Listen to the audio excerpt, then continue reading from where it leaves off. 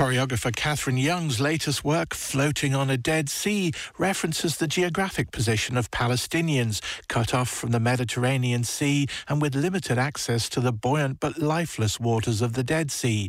The show, which Young developed in collaboration with Palestinian dancers, blends film and text with hip-hop, contemporary and folkloric Palestinian dance, and also features dervish-like whirling dancers, Arabic and Shanos music. Long postponed by COVID and constrained by visa limitations, it finally opens in Longford's Backstage Theatre this weekend as part of Dublin Dance Festival's winter edition. Culture Files' Louise Williams went to meet Young and her team at rehearsals in Longford.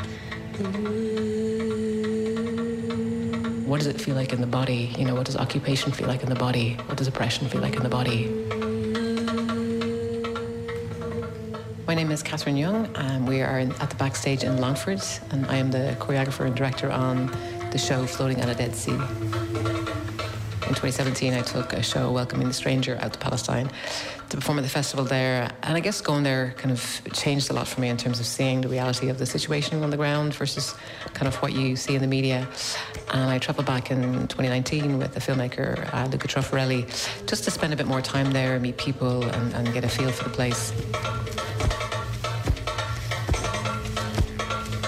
There is that feeling of not being able to live, not being able to breathe, not having freedom, and I think that was the thing that stuck with me most. It doesn't really end, so the dancing, they continue to dance because that's where the freedom is, and if they stop dancing, then they've lost their freedom. The dancing is based on footwork. It's very percussive footwork. So a lot of the rhythms are, they're counter to kind of how we would probably do it in the West. Some of it's on sixes, and you're doing it within a 4/4 music, and then your intuition of going on the one. I want to dance on the one or the four, or whatever, and they're going on offbeats because the steps they're in a different time signature.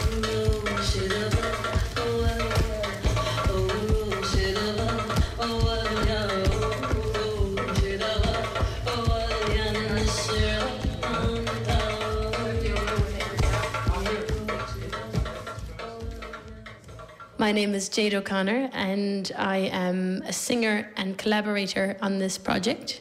And the song that you were just listening to was Oro Shedava Hawalia. And normally it's sung and played actually in a major chord, but we have tried to put it into an atonal chord. Atonal is more of a Eastern scale. So a lot of Arabic music is sung like that. And then Arabic music is sung quite like Shanos, only that Shanos isn't in the same scale, but it has all that same embellishment. How are you finding singing such a familiar song and making it sound like I was listening to you and I was like, I know, what? Is that the song I know? It is. No, it isn't. No, it is. You had me guessing on it. That's a really, really effective, really charming way to express it. That's great. I suppose you can get away with it a lot. If people know it's atonal, you can say, well, it is in key. It's an atonal. Lifts again. What surprised me was the similarity between Eastern music or particularly Palestinian and Arabic music, and Irish music. I mean, they're so close, it's uncanny. Those sounds like almost, oh my God, is that an Irish song? Oh no, it's an Arabic song. Like you could do an Irish dance to a dabka. A dabka is the Palestinian national dance.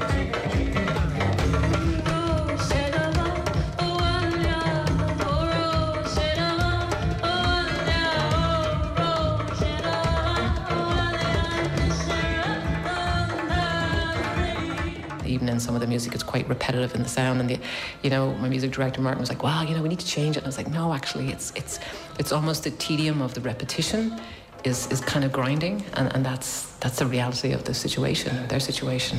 It doesn't change." The trance states was where they found the freedom. It's where there's no thinking, there's no doing, there's just existing. With the music, so you go kind of beyond the thinking mind, and that's where the freedom is. So in a way, it is about freedom, and that's where the trance element, I guess, comes in. Maybe not the full one. So this was meant to go on last May, this show, and then it would have been with a very different cast of musicians and dancers. Yes, it was supposed to go last May, and actually I think the show would have been different as well, because when we we were looking at it last year. We had talked about, like, how do you give an audience an experience of being locked down, of not being able to see your family, of not being able to go places, of not being able to travel. And then COVID happened, and then COVID did all that for us. So then I was like, well, I don't need to do that in the show anymore. I don't need to show that or to put an audience through that experience. And also there was a thing of, coming out of COVID, who wants to see a dark show? You know, and actually what I've learned most from Palestinians is that they're not a dark people. They are they're really funny, they're really kind. There's a real, they're really positive. And I think I've learned a huge amount about resilience and positivity and hope, and not in a Pollyannish way, but in a way of how do you deal with life and keep going when life is incredibly difficult, and what they face is infinitely more difficult than COVID. There's no vaccine for their situations. You know, the dancers really pushed me in the show to bring that out.